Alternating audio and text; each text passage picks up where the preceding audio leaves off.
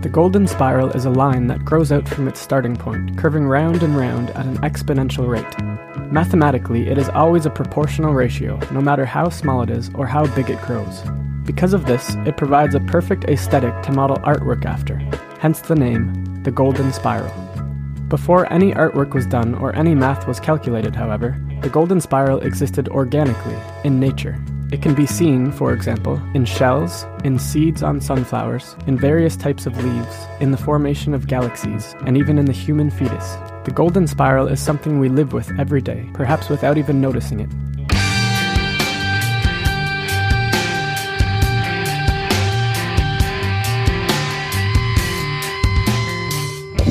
Grimerica. Although he was paid to be the cloner to make humans, they're called Takadama, Adam and Eve, only to be slaves and snack food, but he snuck a bullet in the furnace there. He wanted to do something more interesting.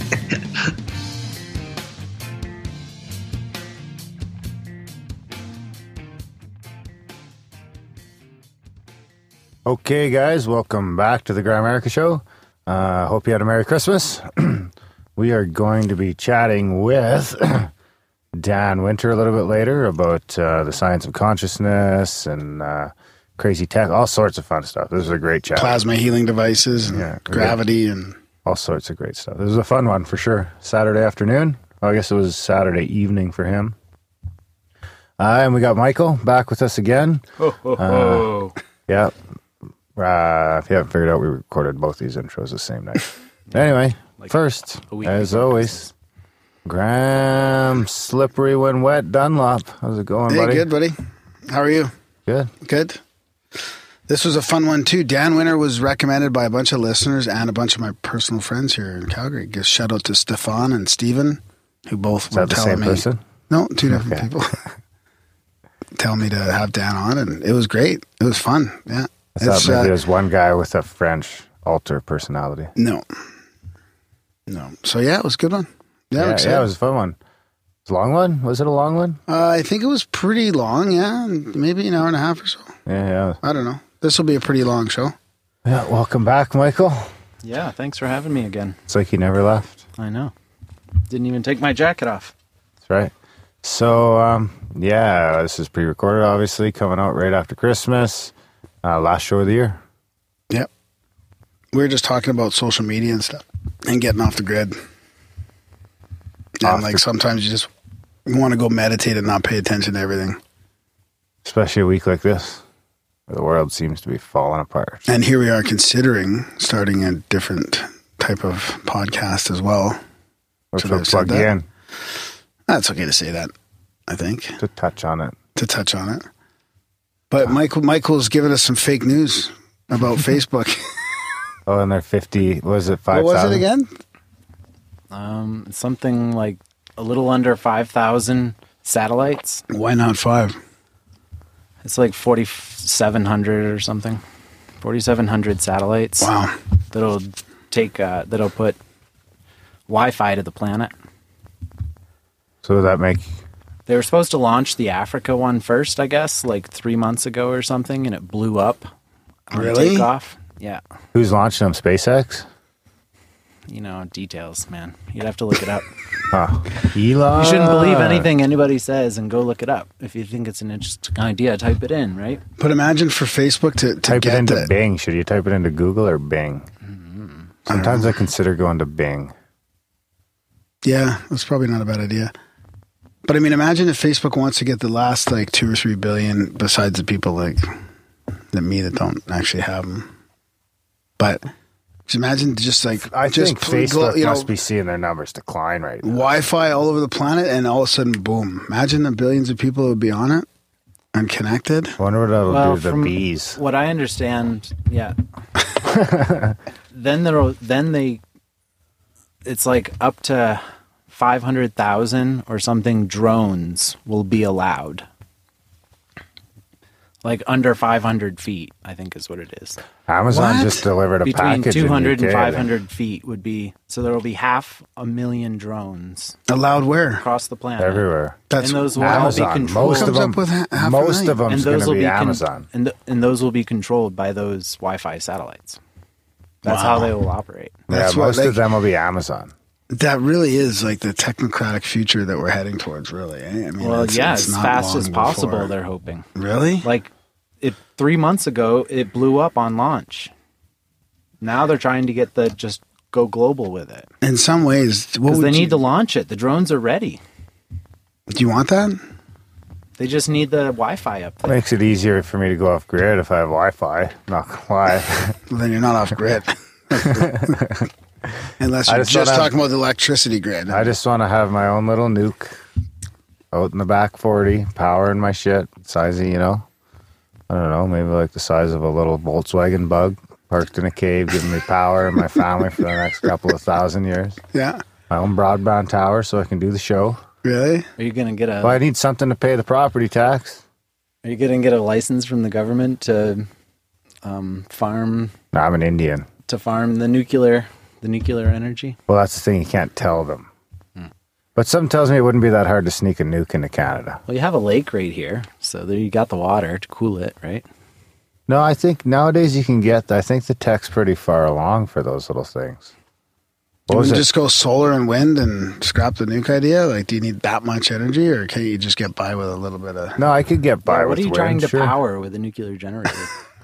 Well, solar won't do it. Solar's not going to do it. Maybe wind. I did read something the other day, that new little device, that new little thing that is supposed to be able to power a house. But that looked interesting. Around here, too, it's so fucking windy all the time. It totally. would probably work well. Mm-hmm.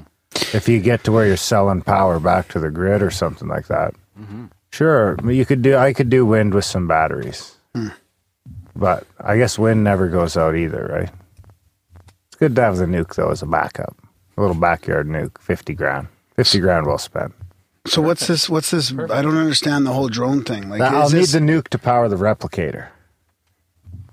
So that you can replicate your own food instead of killing animals? Is that what you're saying? Then I could just kill the full nutritious value of the food. If it worked, sure. Yeah, like a 3D printer for food, basically. Oh, they have them. You haven't seen that for like burger places? They have this robot thing where you can order like a gourmet burger. Like you can choose the type of meat and what you want in it and how it's done. And yeah, but it's not from a molecular level or from a... They print it. Yeah. It's all loaded. It's loaded. Yeah, totally. They just throw in little bits of pork. I don't know if they're to the point. Yeah, but I'm saying it's real. It's real meat though. Right? Yeah. Yeah. I'm talking about like fake meat. Where it's I think they are I'm pretty sure that they're printing meat. Well, I know they have tried it. I just don't think it's at that scale of like. I don't think they've figured out the. They just ate that burger in Australia or whatever that they grew, right? Yeah, but they don't have the mouth feel and the bliss point that all the fucking processed food manufacturers have figured out. And I think didn't it cost like 80 grand that burger? Yeah, exactly. That was 250, I think. So, but I think the replicator is more like Star Trek, where you just fucking go in there and say, give me a fucking A&W cheeseburger from 1952. It's like, bling, here you go, sir. Totally. And just give me some fucking Blue Dream with a side of fucking Kush for later. How did I know you're going to say Kush? Because everyone says Kush. Do they? Everything's Kush nowadays. Really? I don't know that. How am I supposed to know that? I'm not even involved in that whole thing. Probably a closet fucking dealer. Right. So you're always wearing that green shirt. So Mr. Green Thumb. I want to go back to this drone thing. I don't understand the whole Amazon just delivered $1 million. I think it was like 500,000. Amazon. But what is this? Is this a regulatory? Yeah, the FCC approved it. FCC or FAA? FAA. FAA. So we're talking about like saying that globally we're only going to allow 500 million drones to fly under. $500,000. 500,000. And I don't understand why. Like how for Amazon's going to deliver parcels now. Yeah, doing things. But they're going to limit it because it doesn't make sense that they would do it globally. Like, shouldn't it be limited to like a square mile? Square probably kilometer? That is too. Yeah, it's probably it's all going to be regulated. There's not going to be a little drone carrying your Amazon package over the Atlantic Ocean, if that's what you mean. No, I don't mean that at all. He gets caught in a storm.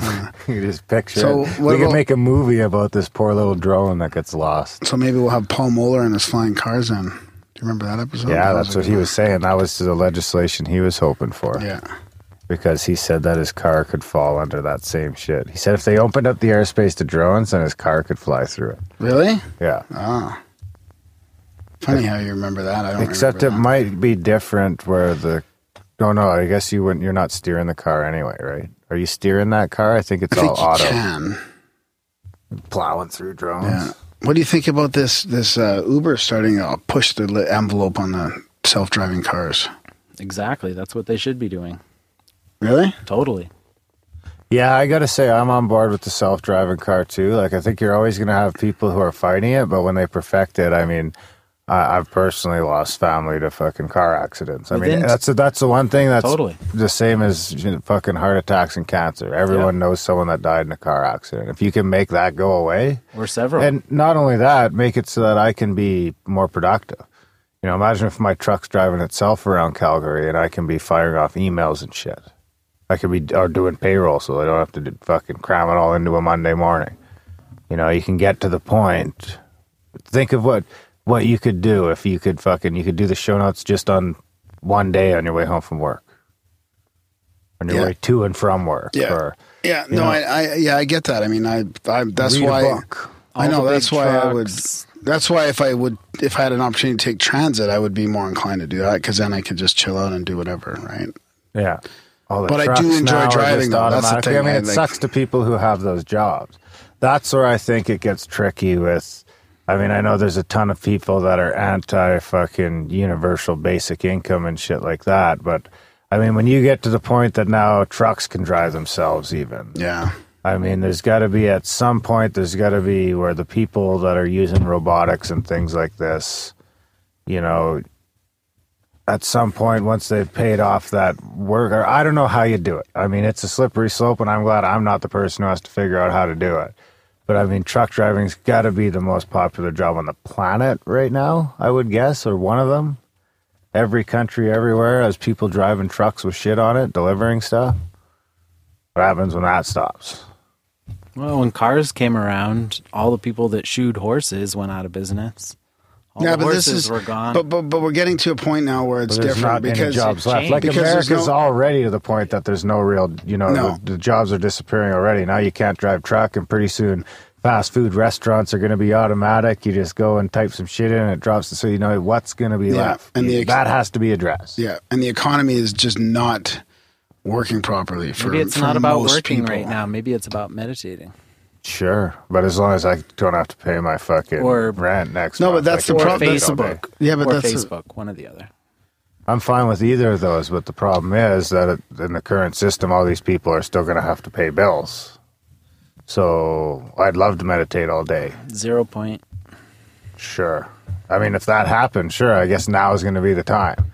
In the next couple of decades, there's going to be a major fucking shift. There has to be a shift. Something's going to have to give. Because the economy is not sustainable, and it's not. People can't make it by, barely make it by right now, and everything will be automatic. It's not getting any better. No. But like costs have constantly gone up, and the wages. I don't want to get too into that here, but I will say I am pro self-driving car. Yeah. Well, what if we quit looking at the shit as it falls apart and started collectively imagining what we want it to be? Imagine if you could harness the energy of all the people watching TV right now mindlessly ingesting garbage. And I mean, isn't it just a matter of being able to harness energy in general? I mean, what if you're riding your bike in the gym? Why can't you just harness that energy? Like, that's part of the major problem. Like, that's one of the breakthroughs that really won't be long from now, and it's probably one of the most important ones is just being able to store energy, right? Like you should be able to put any energy into a device. Like pedal your bike in the gym or like maybe it was whatever. Attention is what I was meaning to say. Yeah, that kind of energy. Like from what those people are focusing on currently at this moment, if you could focus it just for an hour towards one thing, if everybody collectively looked towards one thing for an hour, could you imagine what could be created if you believe in that kind of thing? Yeah. Whew. Well, Dan Winter talks about the bliss, the science behind the bliss, right? And that your thoughts and your bliss, that is an energy, right? And if you could harness that, it would change things, right? Mm-hmm. I believe that. Well, that's what meditation's all about. It's the law of attraction. To focus your mind so that you can then purify your mind so that you can more effectively use your mind. Yeah. That's what meditation should be all about. Yeah. As far as I'm concerned. Yeah. Do you have any stories about that? Oh, You're going to have some stories for us. But I got some listener emails we can get into for now. Yeah. Jingle worthy? Sure. We got a lucid dreaming and a synchro and whatever you want. I haven't played the lucid dreaming jingle in a while. Where'd it go? I did find here where the SpaceX rocket. Oops. Sorry. Continue. I can replay it. Well, it's just where the SpaceX rocket is what blew up, and it was carrying this payload. Facebook was going to bring internet access to remote villages in Africa, the Middle East, and Europe. The operation was involved in French satellite firm EUTELSAT. So Eutelsat Communications. Interesting. And that was September, I think it's September. Can't trust Elon. Beginning of September. Oh, was that the one that wasn't the one that got Was that the one buzzed that by the like orb, was it? Like it got hit Oh, by really? something? Like a UFO? That was crazy. Maybe. And then Elon started getting all negative against AI, which is interesting. I didn't know all the conspiracy. Neither do I, just know that. Oh. All right, I suppose that. That was after, I think. So can you just so that you don't get in trouble about fake news, can you just say like, okay, Speculate. right now I'm we're going speculating. to everything we say from now, if anybody's listening, might not be true. Oh, yeah, that's when you just... Might not you be can true. say speculating. And then Yeah, you're for safe. sure. I think that's part of the problem is that in the mainstream is nobody's saying their bias or their agenda. Like Right. we are funded by this or this is fucking, Right. you know, this. Nobody's telling anybody about that. It's just all pretending to be real, right? So, I mean, I think if we're going to speculate, let's say we're going to speculate. Like That's I'd right. say every media outlet would have like a no-go list. Like you can't talk about these subjects. Yeah. Right? Because Yeah. of our sponsors, because of whatever. Yeah. Do you ever think that the mainstream media will talk negatively against prescription drugs? Never, right? So there needs to be like a no-go list.com where everybody figures out what CNN's no-go list is, what ABC's no-go list is, what Fox News is. You know. I think you can tell just by the commercials. Well, of course that you would can. help. Well, that would give you a start. Of course you for can, sure. but write it all down. And then you don't have Put to it all watch on the a site. commercials.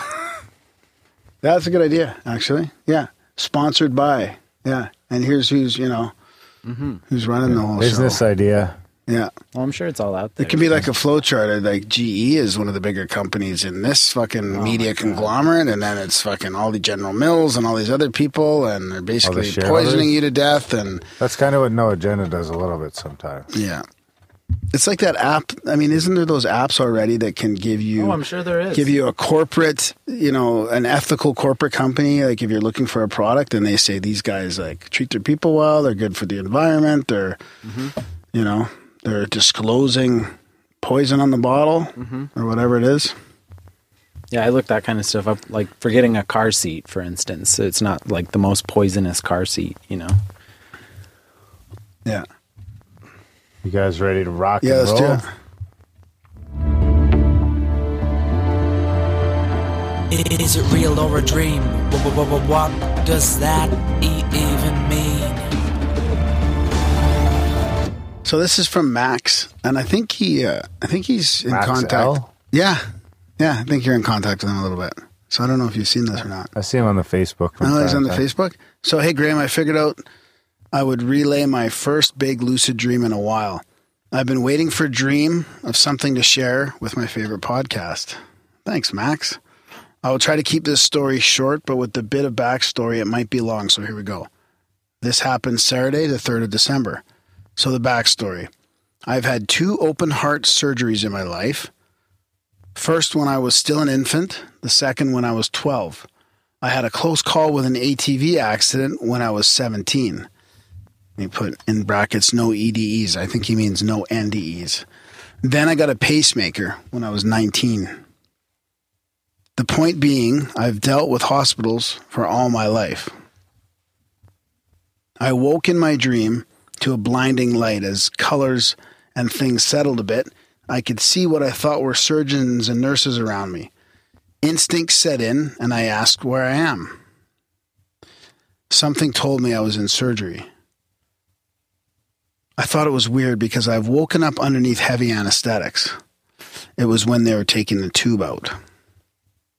So that my airway was open and I didn't have an oxygen mask on. This was really weird, and I knew this was a dream. At that moment, I saw a scalpel coming down to make an incision. To my horror, it did. I felt warm liquid pour across my chest. There was no pain from this cut as well. I thought the surgeon just used a bunch of Novocaine to numb the area. I did have a surgeon tell me that he was going to do that before one of my surgeries. Anyway, I'm kind of freaking out on the inside. The last thing I remember is something sliding into the incision that was made and thinking the drugs will kick in when you wake up. So he's saying the last thing I remember is something sliding into the incision that was made, and me thinking the drugs will kick in and then you'll wake up. I woke up in my bed and got up, got up and immediately put it down in my journal. This was the most real dream I have had. I'll have to send over some coin to my favorite podcast as soon as I can. Please continue what you guys are doing. Also, on your 200th episode, a thing that you guys did really right was you got Spotify fast. I think this was a game changer. I also downloaded the show on a whim because your show, I believe, was a recommendation from what I was listening to already, or it was Lucid Dreams. I really don't remember. Max. Yeah, that's funny. I just used Lucid Dreams as an example for the back catalog. Yeah. Yeah. You know, he was talking about getting a pacemaker. Makes me wonder if that could be like a memory. What do you mean? Of his surgery. Oh, yeah. Lucid dream, they would have cut open his chest with the pacemaker, and I'm assuming. I don't really know enough about it, but that's what popped into my head. And then it's crazy because he was lucid, and I guess he was too sort of in shock to try and change his environment, right? That's what sometimes when I get lucid, that's what I do. I just go with it. Which is kind of know you're dreaming? Yeah, because I kind of don't care. Like, I'm dreaming, I'm having a good time. Like, I don't necessarily need to fly right then. Jesus. What? So thanks, Max. That was a good one. Yeah. What's that picture? Oh, that's a picture of a synchro. Ooh, synchro jingle? Sure. I'm just going to go with, we haven't done this one in forever.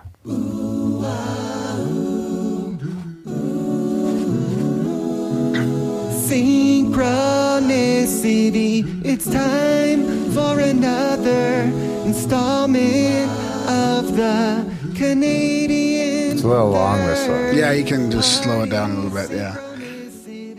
So this is from Rachel. She calls it a synchros and a weird matrixy thing. So, hey, Graham and Darren, love the show. Stumbled upon it a few months ago and glad that I did. I will be donating for sure. Actually, it's kind of cool to figure out how people find the show too. So it's cool if you tell us where you were from and where you found us, how you found us.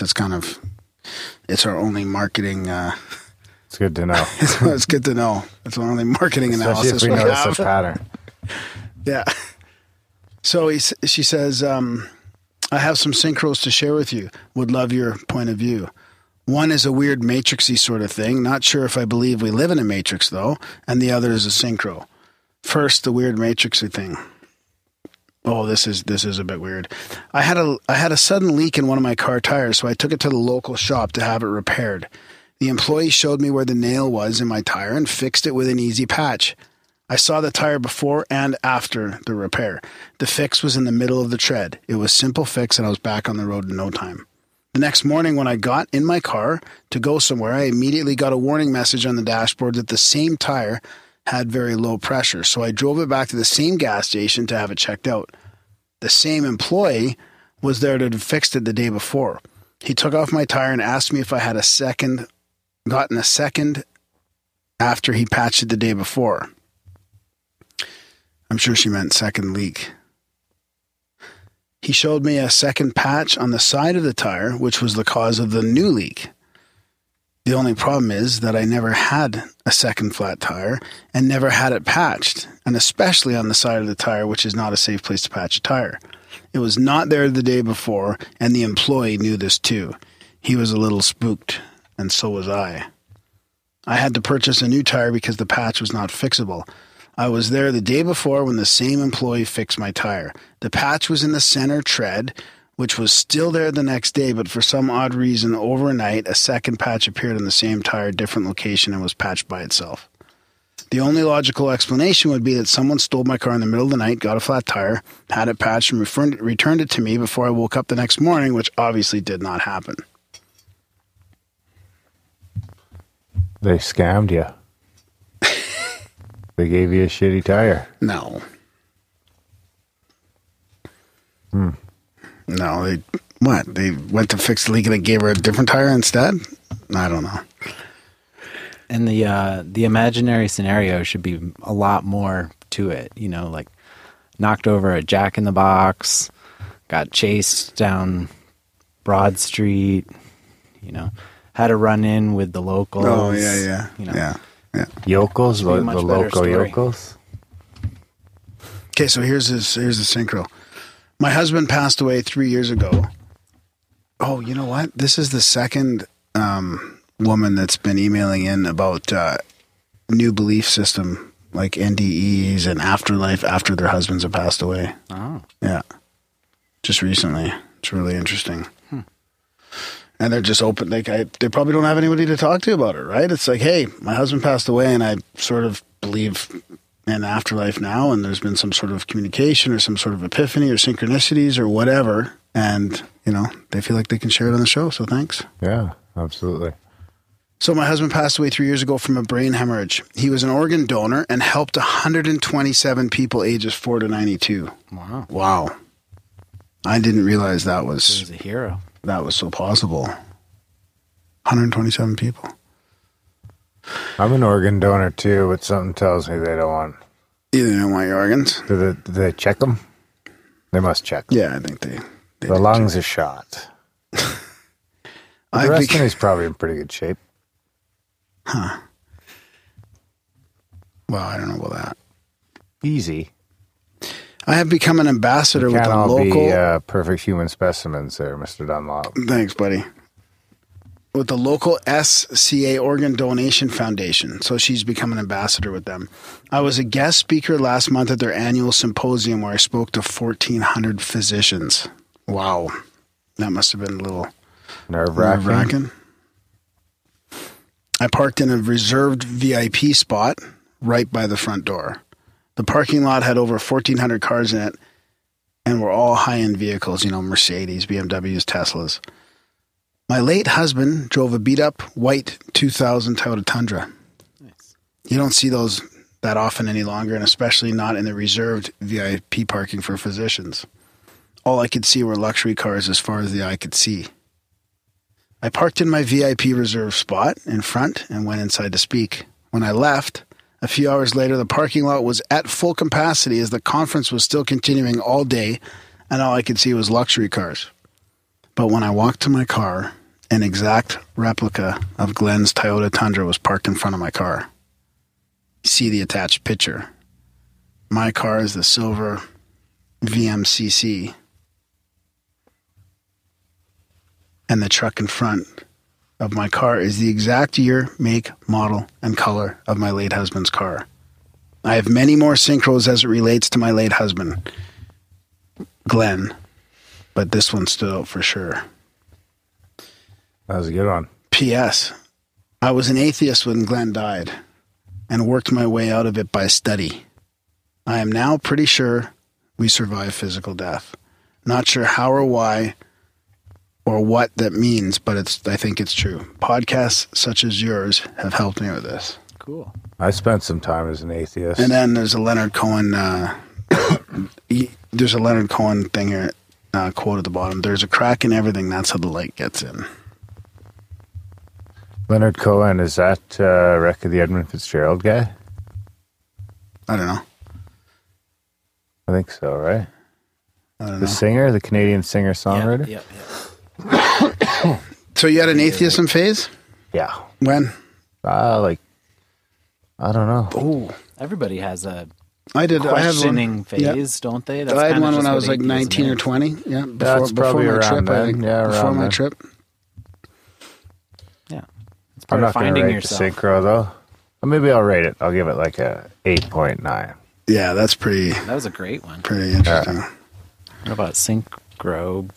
As much as it is just, your mind sees and finds what it's looking for. Her imagining. No, I don't think so. It's more of a synchro. I think her pulling. It's not even. I think it's less of a synchro, being, and maybe it's more of a message. Sign, a message. That's because to me, a synchronicity is like 2 or 3 things that like all happen kind of at the same time. It's less of a coincidence and more of a sign, a little nudge.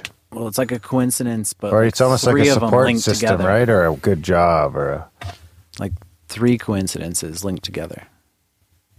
Guardian angel. Yeah, I think she responded to my response, and she got into more details about that. I'm not sure, but anyways, I don't have it handy here. So I smelled my grandmother for like a month after she died. Like every day or two, I'd smell her around me because she had this certain cigarette that she smoked and this perfume, this blend of the two. Yeah. And even now, like every now and then, I'll like smell that for no reason. I'll be in a place that there's no reason why that smell should be there. Although it could just be memories triggering. Justin's supposed to write a blog on that about. Smells and paranormal smells and phantom smells. Yeah, he's working on one. He's trying to get it out before the end of the year. Cool. I got another lucid dream. I won't play the jingle again. Sweet. Okay. This is from Mike B. Mike B. Chuck and Mike B. No. Okay, I haven't read this for a while. So he says, "Hey guys, there's one time I would call I had what I would call a lucid dream. I dreamed that I found myself all of a sudden sitting at a table playing cards with several cowboys in an old Western saloon in the USA, just like in the movies. While sitting there, I thought to myself, this isn't right. I'm not supposed to be here. I must be dreaming. No one at the table was talking, so I said, okay guys, say your lines. That was the wrong thing to say to them. The saloon became totally silent and everyone there stared at me with killer eyes. I guess they didn't like me saying they weren't real, just actors in my dream. I immediately woke up and I found that I had done exactly what I was not supposed to do. Get all excited when I realized I was dreaming and get kicked out of the dream. I recall your interview with Robert Wagner where he warned of this happening. And I've not had another lucid dream since this one. If I do have another, I hope to stay calm and my dream will last longer. Feel free to share my experience. Keep up the good work, guys. The trick is to set your alarm for like 6 a.m. or 5 a.m. and then like drift off back to sleep. That's the David Wilcock way, right? That's the wake back to bed method. Yeah.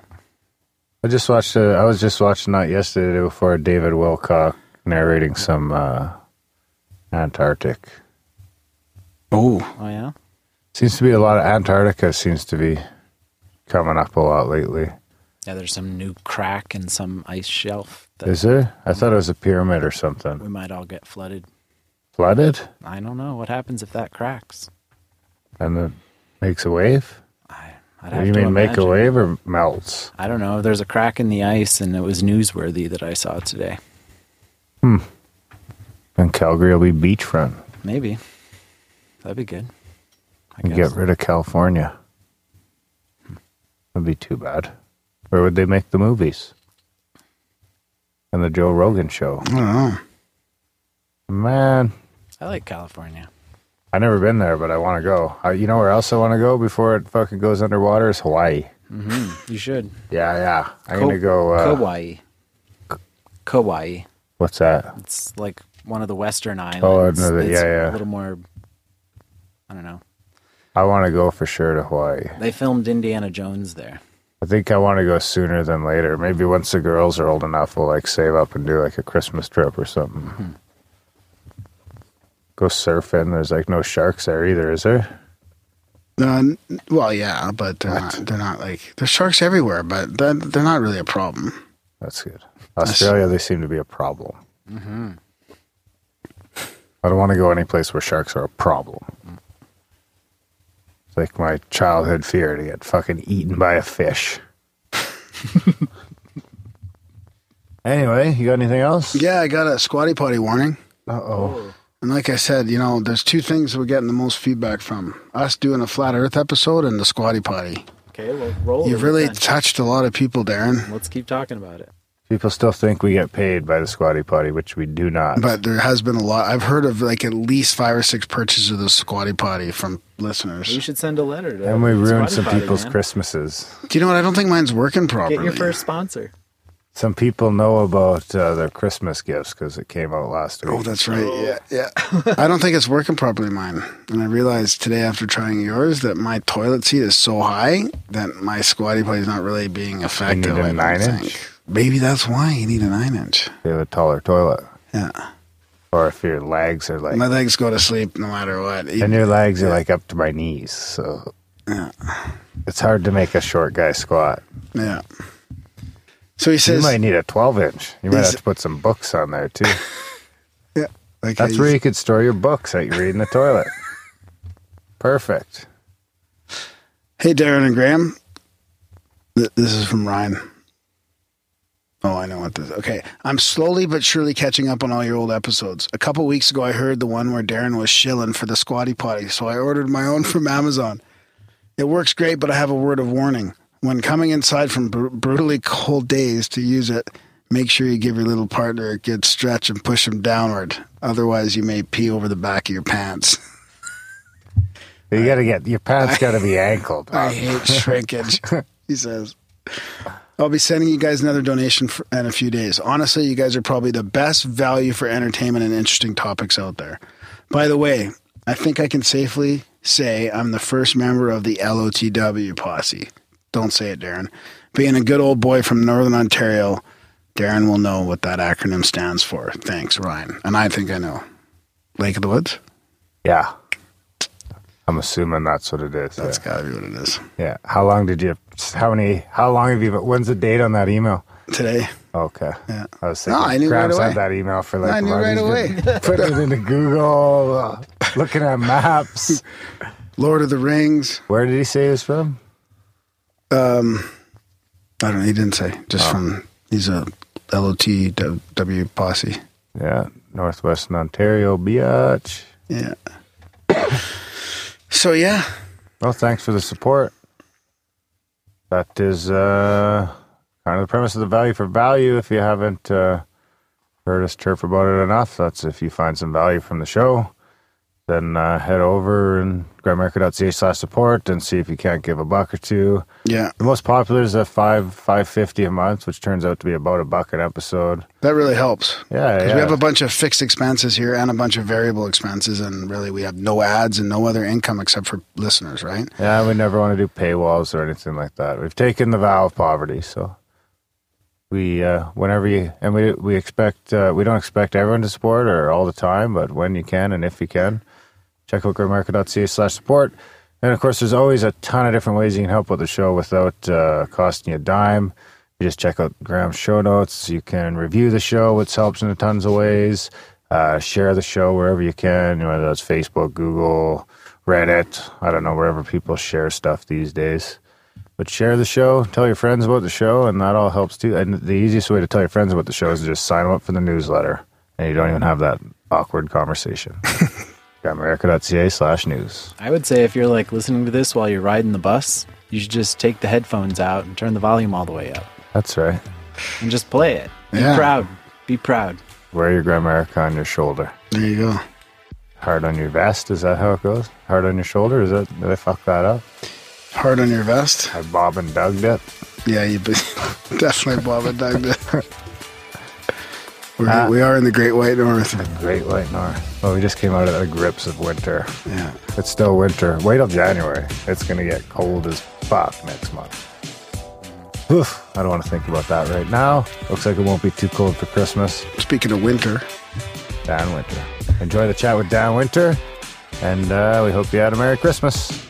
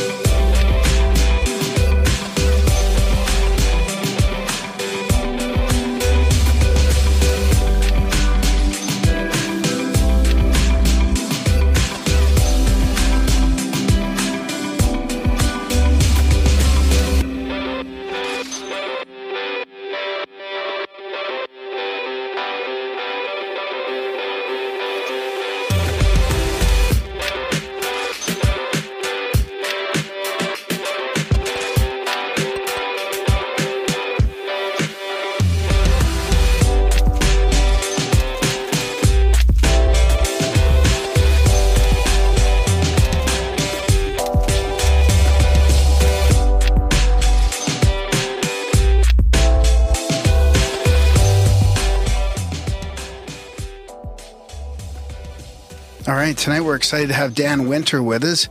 He comes highly recommended from some local friends and a bunch of our listeners. And he's been researching and studying a bunch of different topics. He's got a really long bio here that I won't get into the details of. We can let him share it, but it's kind of about negantropy, DNA, fractals, golden ratio, sacred geometry, plasma rejuvenation, gravity, like all kinds of crazy stuff. And then throw in some spirituality and some bliss in there as well. So I'll let you get into some of those details. Dan, welcome to the show. Well, thank you. Thank you for inviting me. I'm happy to share with your audience. Just briefly, my background was electrical engineering, University of Detroit, and then systems analyst with IBM, graduate work in psychophysiology, and then I was trained in the Gurdjieff sacred gymnastics somewhat famously, did a lot of travel. I became a biofeedback inventor, and I've done a lot of work in psychophysiology, taught physics of consciousness around the world for 20 years, taught in most cities in Europe, America, and Australia. And yeah, we've done a lot of work. And currently we're involved in advanced energy research tech, plasma rejuvenation tech, bioactive field theory, and lots of cool stuff. So yeah, and the physics has been successful commercially, so we're kind of happy at the moment. Yeah, that's a great little summary there. What got you interested in all this this sort of the more esoteric stuff? Well, that's very good. I guess I was studying psychophysiology in graduate school and looking at the physics of emotion. You know, we were showing Playboy magazine pictures while guys were on the polygraph measuring their GSR, and the rate in which emotion was turned into electricity was faster than transistors. And so the physics of emotion is how we started. In that graduate program with Albert Axe, University of Detroit, we were the first to discriminate fear and anger in pure electrical terms. So the electrical nature of the emotion was the beginning there. And then, of course, I then went to the IBM training school in Chicago, and my teacher there was into Gurdjieff and sacred gymnastic. And then in the Gurdjieff school in West Virginia, I began to have intense bliss and Kundalini experiences. And rather than call that insanity, I decided to understand it in terms of electrical terms and physics of consciousness. Yes, that's my field. That's fascinating. And that's been a while then, like a couple decades since you've been into that? Are you making me sound young or old here? I was born at a very early age, and my brother was an only child. So we know. Yes, I was born in the 50s, and I was actually worked with Buckminster Fuller and Arthur Young and Ben Bentoff and a lot of those guys personally. Wow. And so I was taught by the best of the generation, actually. I had the best schools. I was very fortunate. Does the physics of consciousness require consciousness to be physical? Well, it was a way. In those days, we had physics of consciousness symposia originally with Bill Tiller, Arthur Young, and Bentoff was at MIT, Harvard. We had conferences, and also University of Toronto. Marcel Vogel was with us there. And so physics of consciousness, and I was sort of the whiz kid. I guess you'd call it the Forrest Gump of that generation. And so physics of consciousness was a way of talking about, the nature of consciousness using pretentious physics. I mean, we really wanted to use a rigorous physics. And in the end, today, I believe we have. Did it take it seems to me like we took a skeptical turn there, though. Like you guys seemed to be open at those levels of university back then, and then it seems like it's opening up again now, but it seems like it was sort of clamped down for a decade or two there. It's true. I think it was sort of the in thing in those days to really be, Bill Tiller, he was material science, Stanford University, and yet his book Conscious Acts of Creation, and he was a good buddy at the time. And so studying consciousness, Fred Wolf was with us for some of them, Ralph Abraham, we had fun with all those guys. And so it was a bit of the in thing, whereas later, you're right, I think it wasn't so fashionable. So, and I had the advantage, very fortunate, because I really had, as an electrical engineering background, to look at these things. And so, when I began to have intense Kundalini symptoms, I understood the electrical And I was adopted by Bentoff, who wrote the book on it. I worked in his lab with him on the physics of Kundalini, stalking the wild pendulum in Boston. Wow. Do you think it's a coincidence that this kind of open idea sharing and research kind of popped up at the same time as the resurgence of psychedelics? Do you think that played any role in opening up these ideas to different people? I know many people have talked about that, and it's been suggested that opening was in part availability of psychedelics. And that's a two-sided coin, of course, because the upside was that you had some opening in the aura. The downside was that the aura became leaky, and there's all kinds of astral hygiene issues. I remember myself in graduate school. I think we actually tested that. I was having intense sort of Kundalini experience, so I didn't. But I did, one tiny little piece of LSD actually as a kind of a laboratory test, and in fact, understood what that meant, and also how the holes in the aura result as well. Wow, that's fascinating. Can you go into how those holes in the aura result? Well, I mean, and that would be with psilocybin, and I assume would be the same idea. The measurement is from Korotkov's GDV. That's where we actually did that work, and I worked with Korotkov in many countries who invented the GDV, gas discharge visualization. Mm-hmm. Now bio-well.eu, and we're using that now with the Therify plasma system as well. But he measured the fact that yes, your aura gets more porous with astral hygiene problems like recreational drugs.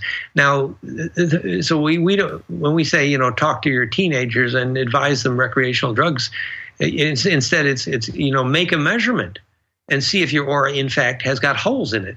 And the physics appears to be that the centripetal force has to be self-initiated to retain symmetry. Wow, I think I also... So would that mean you would be more susceptible to different things?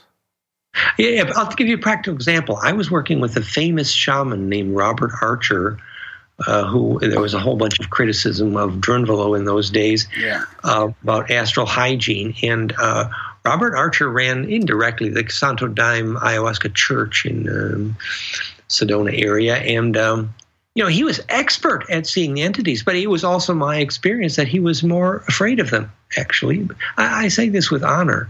But and I think what it was is that, you have penetrated, but if you do not initiate the centripetal force to create the perception to the higher frequencies, which is really what aura clairvoyance is, then unfortunately the symmetry that held your aura together is partially broken. Does that also? I'm not saying that all recreational drugs are. I'm sure there's legitimate uses to these things, but ultimately, only the implosion that you yourself can generate takes you through the moment of death. That also seems to get into some of the other stuff I was listening to of yours, which is like the spin in genetic material and maybe how GMOs break that chain. Is that a similar concept that you're talking about? Well, it's interesting here. So the central development in our work, fractalfield.com, is clear that we call it phase conjugation by golden ratio to the Planck sphere, which is the nature of the fractal field and the nature of implosion. And we've proven, radiative gravity. That's all at fractalfield.com. People can see the equations. And that's even very simple. It's simple. Integer exponential golden ratio, phase conjugation times Planck length and time, creates the critical frequencies of hydrogen, photosynthesis, and all the biological variables, your brain waves, Schumann, ADP, photosynthesis, Earth year, Venus year. So all the critical durations are predicted to be phase conjugate implosive. So that makes the 0 point work. Now, which makes anything that becomes negantropic and centripetal uses that. And so it virtually defines both life and gravity. Now, that being said, DNA is in the business of doing broad spectral phase conjugation in order to become centripetal, which is what makes it alive. There's interesting evidence for that. Of course, Raymond Moody's surgeons have proven that the near-death visions are electrically contagious. I ask that people think about what that means. Shared death experiences? No, that when somebody is dying on the operating table and suddenly there's a death vision happening, that nearby people get sucked in and all see it together. Yeah, that's what I was getting at. So it's like a weird Wi-Fi signal they give off. That, in other words, the human plasma aura process of successful death is to make a black hole, because that's what takes the memory in the aura plasma and renders it into charge distribution efficiency by imploding it. And that is survival through death. That's how memory goes through death. And DNA, that's the business DNA is in, of creating that implosive charge distribution so you can enter what's called ancestral memory of the collective unconscious at the moment of death, for example.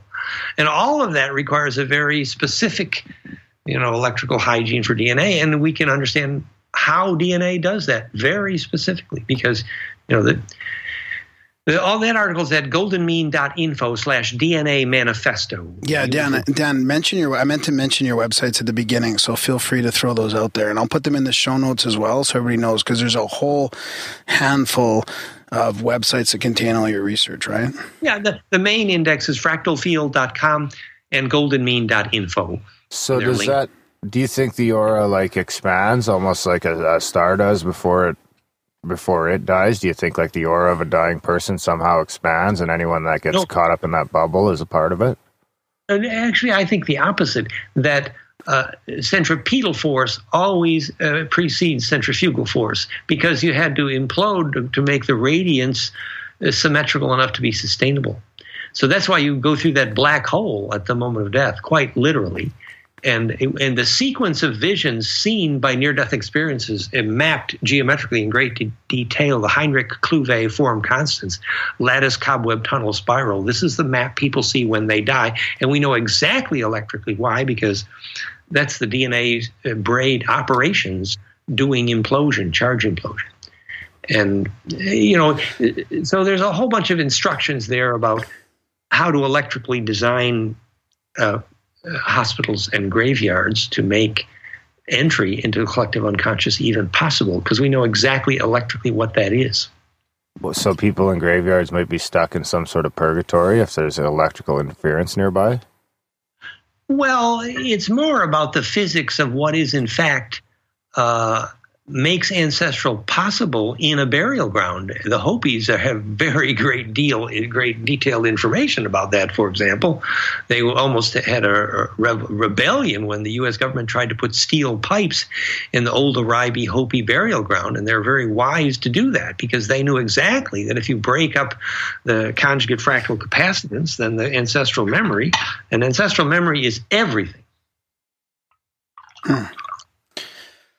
I wonder if keep going. Well, just that's what Karatkov showed more about the physics of when he followed the Kogi to where they made phone calls to their ancestors, and he measured the fractality of the air, which we now do with Therify. And Therify plasma is also very good at ushering ghosts onward to their other world. We know why. It's a very good ghost busting tool, and really ghost busting.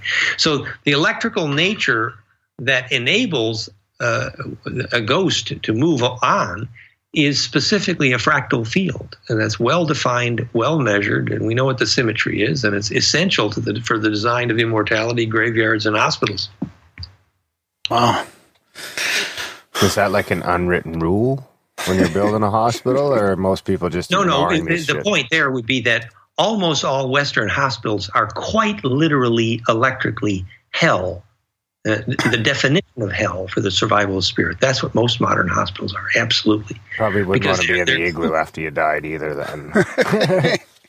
Well, let's do this in very simple electrical engineering terms. So Karatkov is measuring where the Kogis are able to make their ancestor phone calls. He calls it tractality in air.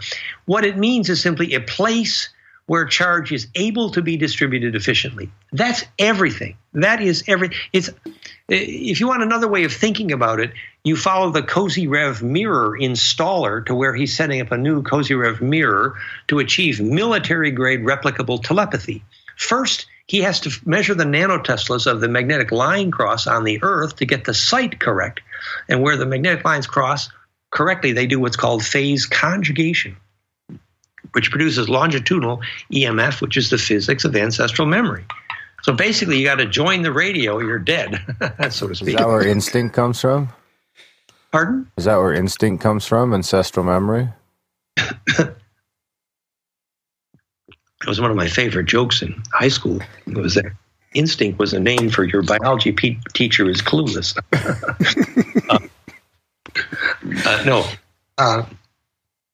Clearly, the charge or plasma field of the aura retains an information density, and that is available only under very specific electrical terms. Excuse me one sec. Think of a Aboriginal following a song line or a dreaming track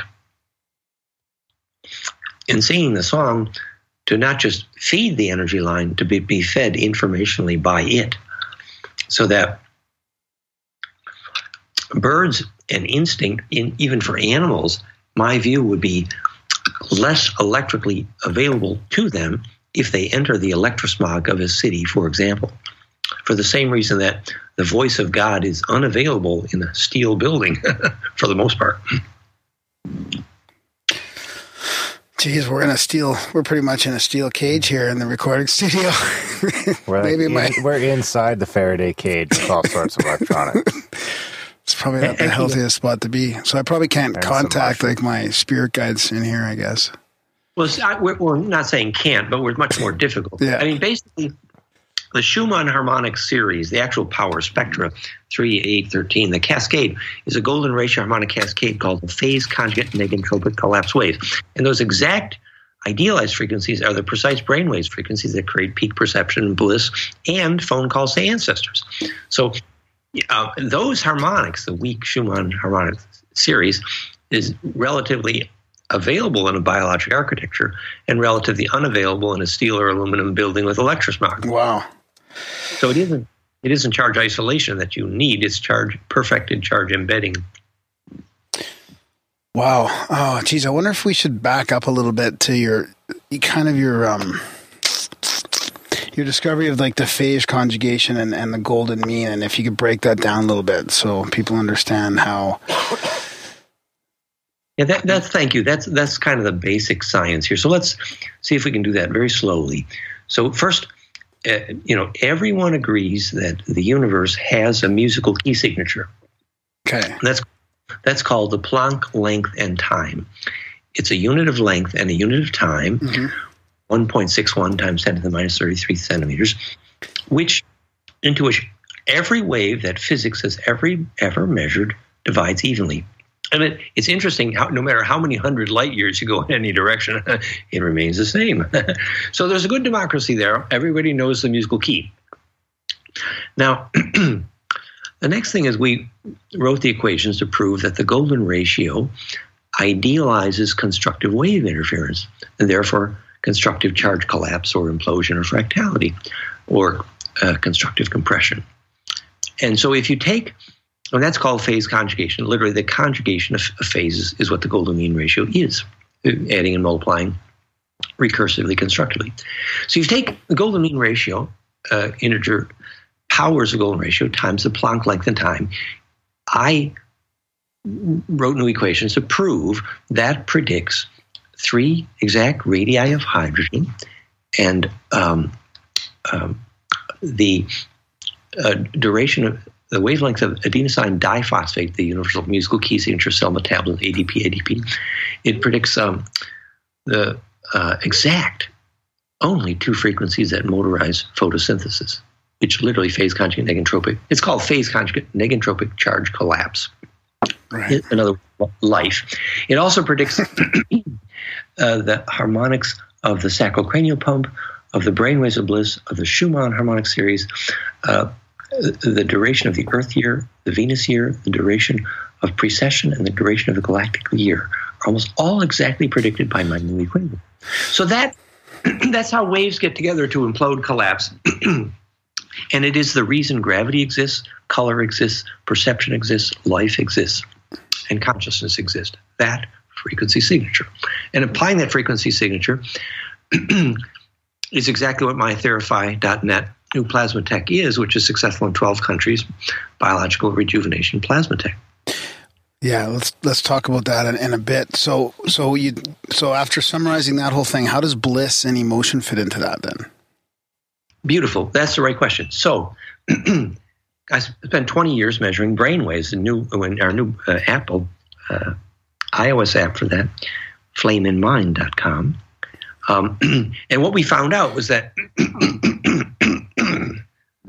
and let me mention one thing too before the first time I heard about emotions having a different sort of physical nature to them was through the heart math guys. Like we had the heart math guys on a couple years ago.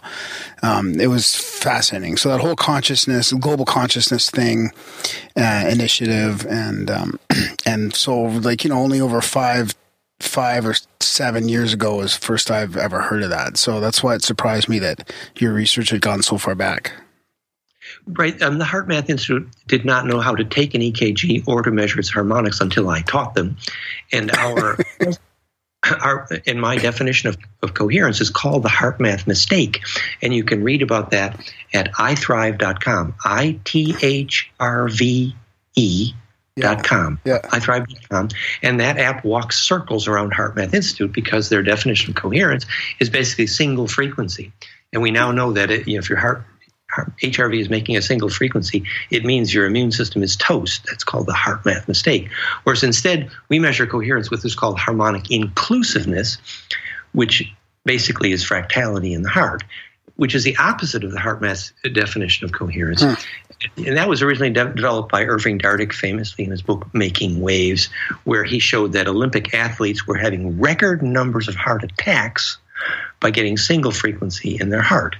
Whereas if they got harmonic inclusiveness in the heart, which defines viability, not just in the heart, but in any living thing, the lifespan is predicted by harmonic inclusiveness, which is equivalent to fractality. So to measure harmonic inclusiveness, I'm credited in the literature with inventing the word heart coherence because I developed the mathematics to do that, which is a second and third order power spectrum called perception. So there's a lot to that story. Yeah, okay.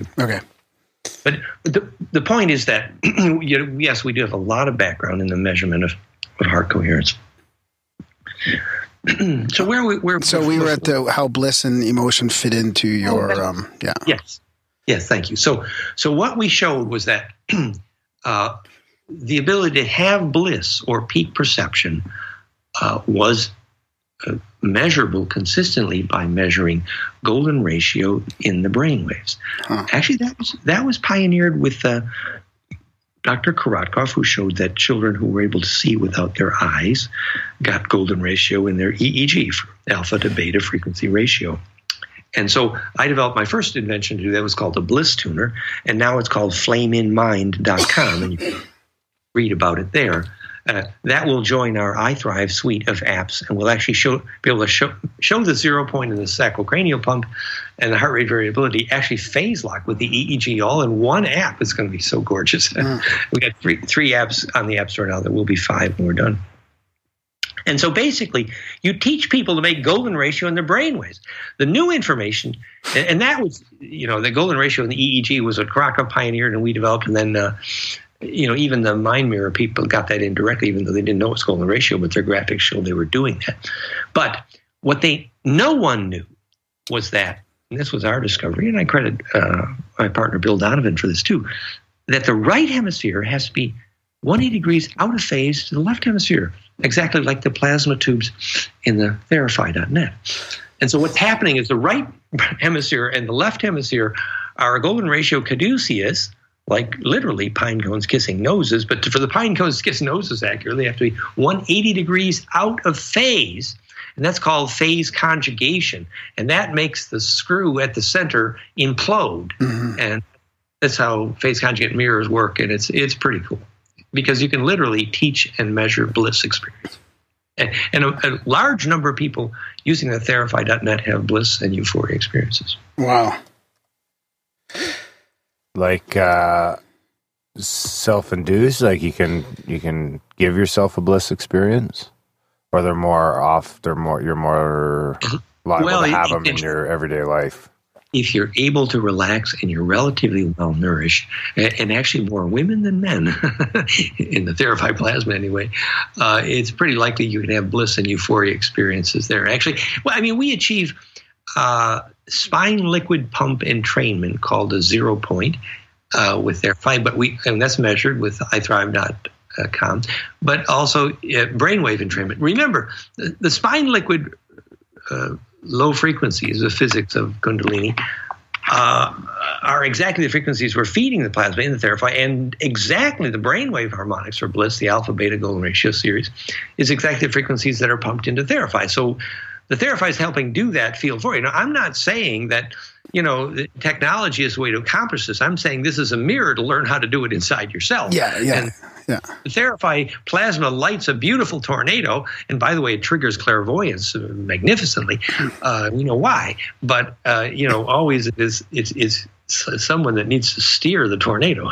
Well, let's get into the Therify then, because that's definitely something that was of interest to me. Learning about all your work, and I've seen interviews with you with people in other continents working with this device. And it's provided some pain reduction, some healing potential for sure, like physically and otherwise. Let's talk about how that's working then, and then where, and if there's any around here that I can try in Calgary. Yes, we have a private center there in Calgary, and Paul, our major lab, is just halfway to Vancouver, Kelowna. So many choices we can make referrals for you guys there. Yes. Well, the website is therify.net, and there you'll also see that we're in over 12 countries with centers there already. And very successful. It's based on technology that was famous here in France called Priori, Priore, and in which the French government documented thousands of cancers were healed. Unfortunately, no one knew the physics, and so it kind of fell apart. But then when I wrote the new equation, which is on the cover of my book at fractalfield.com, and saw that was the actual frequencies they were using, the background is that, people waltzing into Tesla's lab and in the high-frequency sparks were always getting healed. And so then Lakosky picked up on that, and he was using golden ratio in a spark series. And then Priori built very expensive devices based on that. So Lakosky and Priori and Tesla and Rife, they all use the same harmonic series, and by trial and error. But then I wrote an equation to predict what those frequencies were and which ones were best. And so then I knew the physics of the principle behind it, which none of those people I mentioned had a clue what phase conjugation is, and that's the only way to understand the principle. So it was at that moment that we decided to build it, which is now called Therify.net. And basically, the more broad spectral the phase conjugation, the more negantropic. That's the key physics. So this is creating a plasma wavelength or a plasma energy that will help sort of entrain your own physical. It'll resonate with you physically, sort of, and. Yes, you've got two plasma tubes with noble gas under pressure called phase conjugate optics, and then you have a bifiller, precisely phase conjugate, 500,000 volt Tesla coil, dumping a complex harmonic series, starting with the equation on the cover of my book, exactly into the two opposing conjugating broad spectral plasma fields. So you're modulating the optical phase conjugation with precise phase, low frequency phase conjugation. The electronics, in Priori's day, it costs millions, literally multiple millions to build these things. Now, 20,000 or 25, something like that.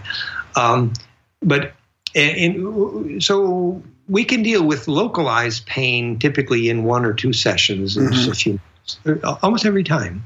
And long-term and chronic pain, I can't say we can help everyone, but I think most people who have long-term and chronic pain we've been able to help as well, which is amazing. And that typically takes 5 to 10 sessions or something like that, which sessions are typically 3 to 9 minutes each. Once or twice a day is typically, and it accelerates metabolism. It speeds up your it's a buzz. And so afterwards, it's typical detox requirements. You need hydration and grounding, to process this, because your thoughts will go faster. They literally will. In fact, people report improved decision making and improved vision very commonly. But during it, doesn't it slow your thoughts down as well? Like, doesn't it really calm you? But then afterwards, you notice an acceleration. Is that how it works? Well, since the Therify is measurably documented to induce the famous sacrocranial pump, spine liquid pump 0 point, we can use that as a metaphor here. That when the spine liquid pump goes to a 0 point, which is called the healing crisis, the reason it heals is because when the compression waves all converge to create a still point, then they emerge with more coherence and harmonic inclusiveness afterwards. So they're literally more phase discipline afterwards. So by getting that buzz to the still point, all the waves are then persuaded to agree, and what emerges is called phase conjugation, negantropy, is increased order. One way of talking about it. Sounds I mean, in like practical electric terms, mushrooms. Well, it's an electric. It's like the hero in the movie Powder. Is that to inhabit the center of a lightning bolt, you have to get to the place where all the waves agree. And that's another name for Kundalini, basically. Yeah. Can you kill like cancer cells or anything with this sort of technology? Well, the original Prairie device was famous for healing cancer, and we have literally dozens of documented stories with Therify of helping people with cancer, but I don't think we can help everyone. And we are very clear, Therify.net, you read the legal section, we make no medical claims at all, and we definitely are working with and encourage working with doctors and medical professionals. We're not bypassing the medical profession by any means.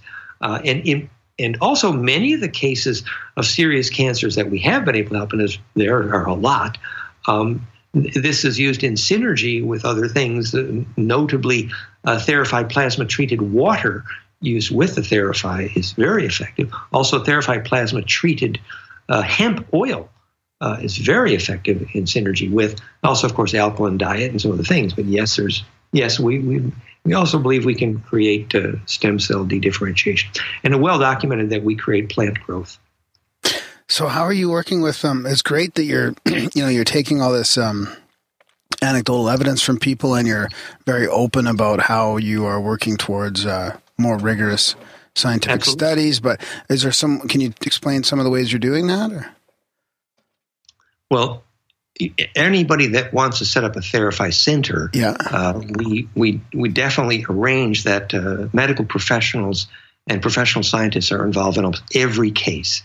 And, you can see at Therify.net and the dozen or more international websites that are linked to that, like the New York site is Therify.tech, the Sydney, Australia site is Therify.com.au, South Africa site, Belgium site, the London site's coming, and many. Yeah. But you'll see at each of them that many of the results reports are from medical professionals, famously Dr. Gerald Smith there, who, with the New York Center, found, measured infrared swelling reduction and, really understands what phase conjugation is. And these people are very systematic about this. Now, supposedly the medical doctors here in France have had dramatic success with leukemia. And we're hoping to maybe have more formal announcements of that as well. But, definitely, we're not making medical claims, and we're trying to do this systematically and very legally. It's not illegal to have a sun lamp that helps circulation and it accelerates metabolism. Mm-hmm. So you're getting each of those centers to document a lot of cases and remember, there is such a thing as too much. Because people can get ungrounded. The short-term effect often is better, literally reported, better decision-making skills, better vision. Many people, get younger, feel a snap, crackle, pop. It's very helpful. But hydration and grounding is critical. Literally what is classically called detox is needed because you add spin density, you have to detox the blood, things like that. So. Yeah, the problem with the decision making thing is it's so subjective, right? It's just it's good when you get those physical healing things, like people that have had chronic pain or they've been in a car accident and they have migraines, and I mean it's important not to just ignore that anecdotal stuff. I mean, my girlfriend had chronic migraines for years, and we heard about this piercing called the Daith piercing. It's like an inner ear kind of piercing, that it was helping people with migraines. And there's, an argument over the internet over whether it's scientifically been studied. And we were like, well, who cares? Let's just try it. And she hasn't had a migraine in a year since she had a piercing in her ear. Inner pressure. That's very interesting. Yeah. So it did something about the energy, the chi, there's something going through there. And it did something to release some pressure.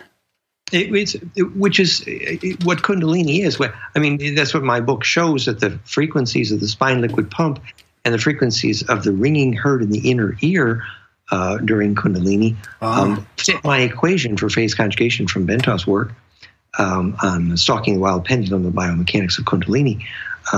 And so what we know exactly where the ringing in the head comes from, it's a phase conjugation going to completion.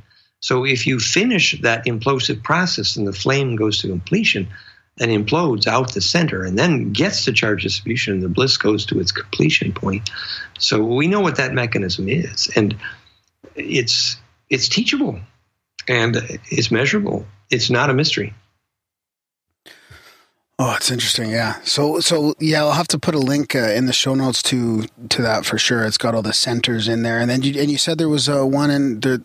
There's a possibility of trying this in Calgary? The Calgary center. There's a private one, right? That's right, but we can make private introductions there. Okay. And our major genius of the Therify hardware, Paul, is there in Canada, and we'll introduce you to him. You can see that at therify.net also, and that's halfway to Vancouver. And also there's a new Therify center just going in Vancouver as well. Right on.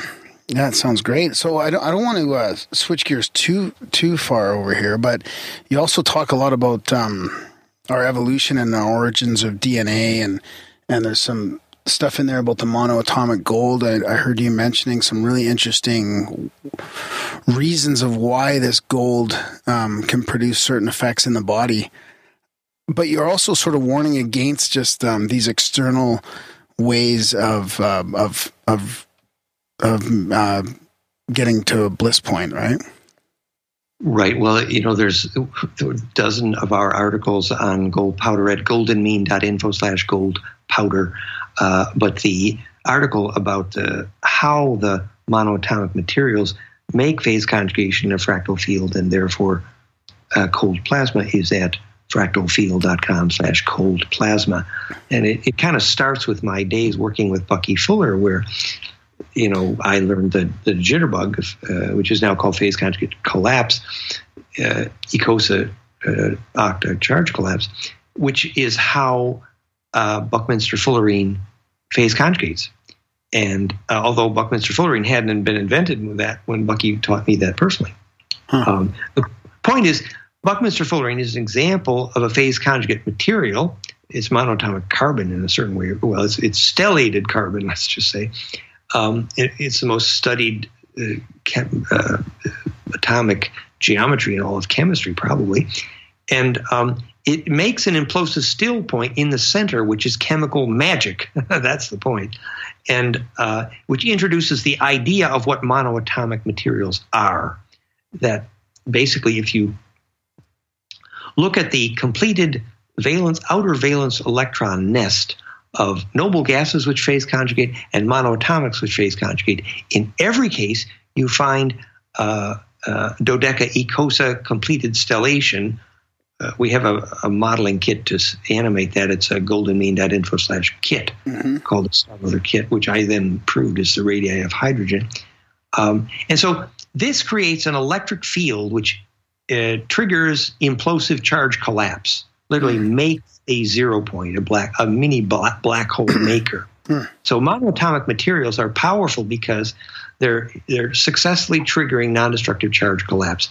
Literally, the definition of the chem in alchemy or chemistry, which means I will raise a chem or I will raise a shem unto the Lord.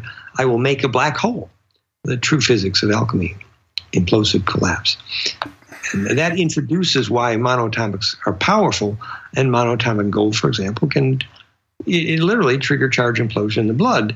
The problem was that the purely chemically derived sources are extremely dangerous, put holes in the aura, and really mess you up. I mean, David Hudson was making a big mess, actually. So would it be good to experiment with a little bit of that? Well, David Hudson's purely chemically made gold powder was very dangerous. You put holes in your aura. I think Thoth had a series of articles about how to avoid fractionation of the personality from addiction to gold powder. That's as old as Thoth. But yet, as you evolve to make more and more organically or contextually derived chemical sources of that, for example, the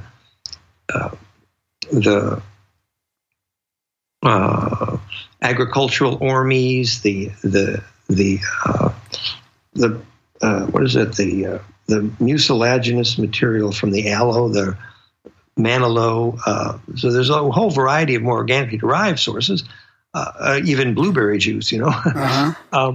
And so they're able to trigger that charge collapse with more context and without burning holes in your aura. So, I mean, there's a whole history of this stuff. In the ancient times, this was served in a round white wafer, later called Holy Communion, and making it out of white bread is a joke for the church. It's stupid, but actually, it was served also in a geometry like a pine cone at Rennes-le-Château, and that's how the white gold powder was served. It's the mana, it's the spice.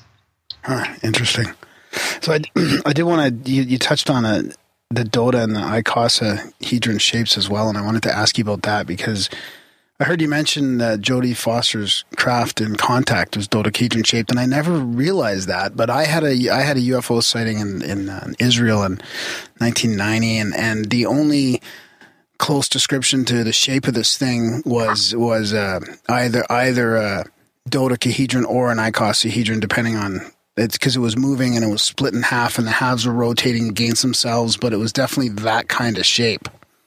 Oh, very cool, very cool. And we have actual photographs of people who see these orbs, the plasma orbs, and you zoom in and you have dodecaecosa. Right. And that's a very good insight. I mean, the essential physics is that, if you tilt a tetracube at 32 degrees, the chin angle of the Sphinx, and rotate and blink 5 times, you have a pentagonal dodecahedron. If you stellate the pentagonal dodecahedron, edge length 0.618, at all edges straight out, then you have an icosahedron, and you can do that interdigitated infinitely. And that's what the Star Mother kit is, goldenmean.info/kit. And we now later wrote the equations to prove that's the geometry, literally how hydrogen is built. And that creates, when its phase is scaled precisely to Planck sphere, creates implosive charge collapse, which is the only reason that hydrogen makes gravity. That's the new information. Then it is why an object falls to the ground, something Einstein and NASA never figured out. And because the waves add and multiply their phase velocities and Golden ratio scaled to Planck, and the charge accelerates towards center, and that's named the gravity.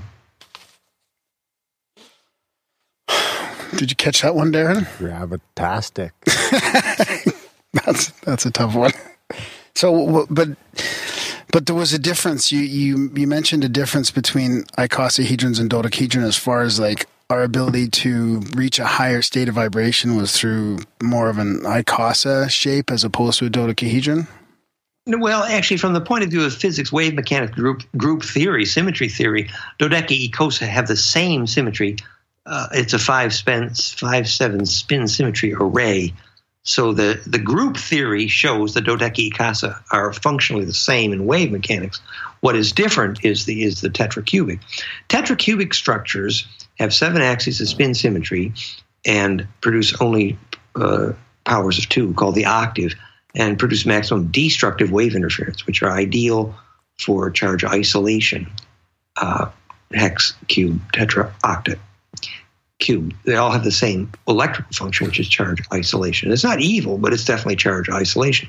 Nature always uses hex structures. The witch puts a hex on you, which is to fix the spell.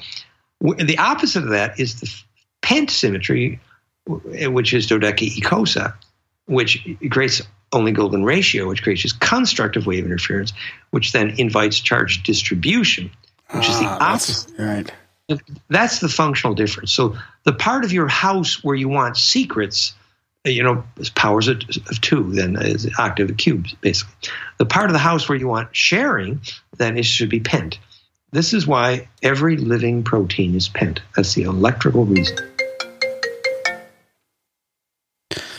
Wow, that's interesting.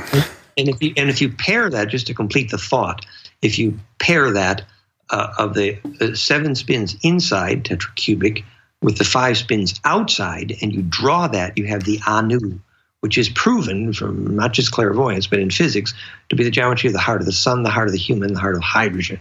5 spins inside, 7 spins inside, 5 spins outside, and that's the Ophanim sigil of truth, and also the Adawi sigil of the Cherokee. Huh.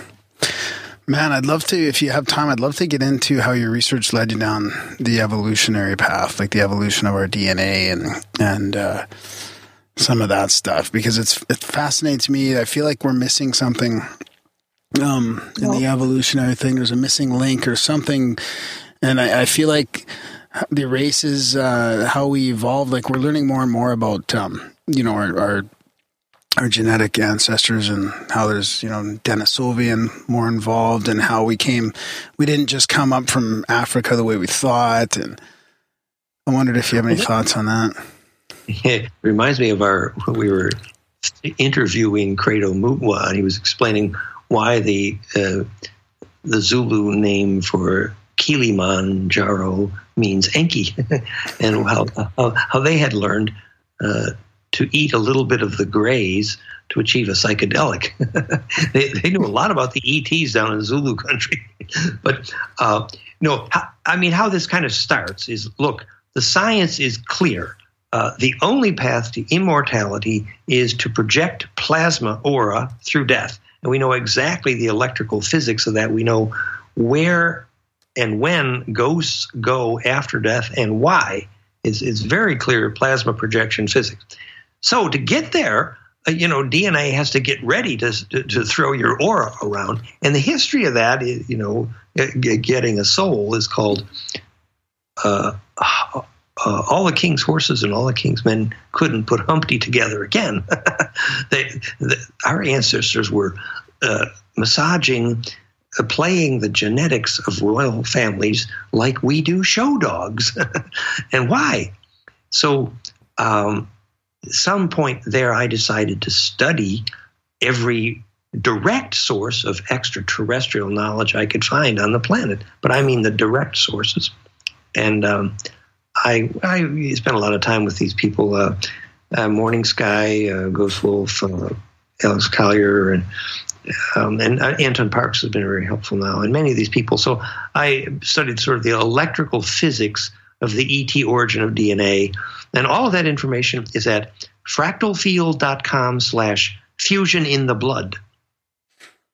And the short summary is that, Enki, whom we later called Raz and Abraham, and he was later called Osiris. First of all, he looked like a frog. Every picture of Osiris in Egypt has a green face for that reason. And Poseidon, Ichthyo's fish god, and that's why the god is fishy today. But his family, which is called Draco, or Nephilim or Anunnaki from Pleiades, and every indigenous tribe knows they came from Pleiades. The bloodline was called Uru, U-R-U, the ages Uras, and this is the origin of our word Europe and Ural, and Uru, Asa, Elam, Jerusalem, and Hebrew and Nibiru. So the word Uru is very present there, and you need to know what it means. It means ancient Draco dragon blood. That's what it means. And they had a very specific blood chemistry. They're the Anunnaki Nephilim, Draco from Pleiades, Enki's family, and they had a oil-based lipid blood they breathed in nitrogen and out cyanogen, the poisonous dragon's blood. They had carbon bone, silicon nerve, and to them, oxygen is a poison and water is a poison. And we know why from their home planet. It's very clear. And that's the origin of the chemistry of most of kosher. And it's why the flag of Israel, Star of David, is also the shape of the craft of Alpha Draconis.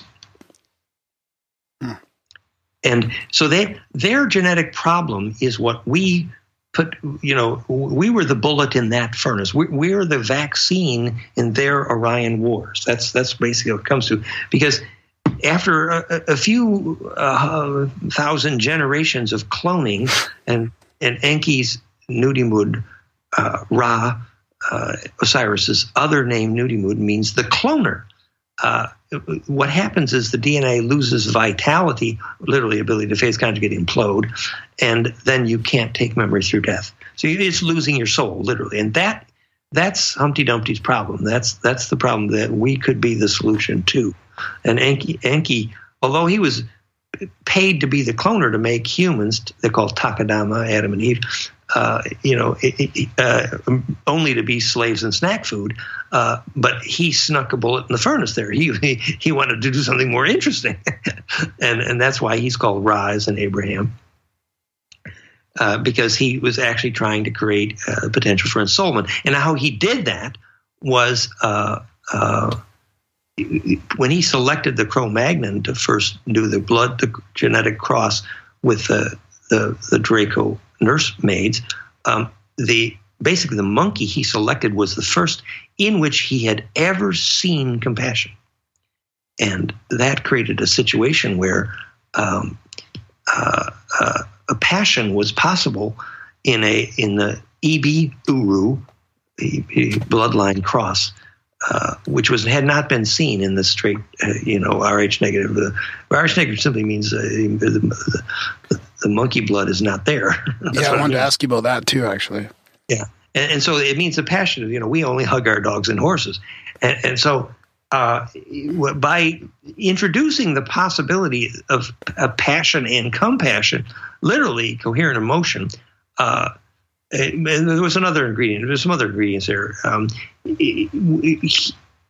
After originally, blood chemistry was based on chlorophyll only, but after a couple thousand years underground, when the humans reemerged, they were using iron instead of chlorophyll to bond oxygen in blood, called hemoglobin, Bohemians.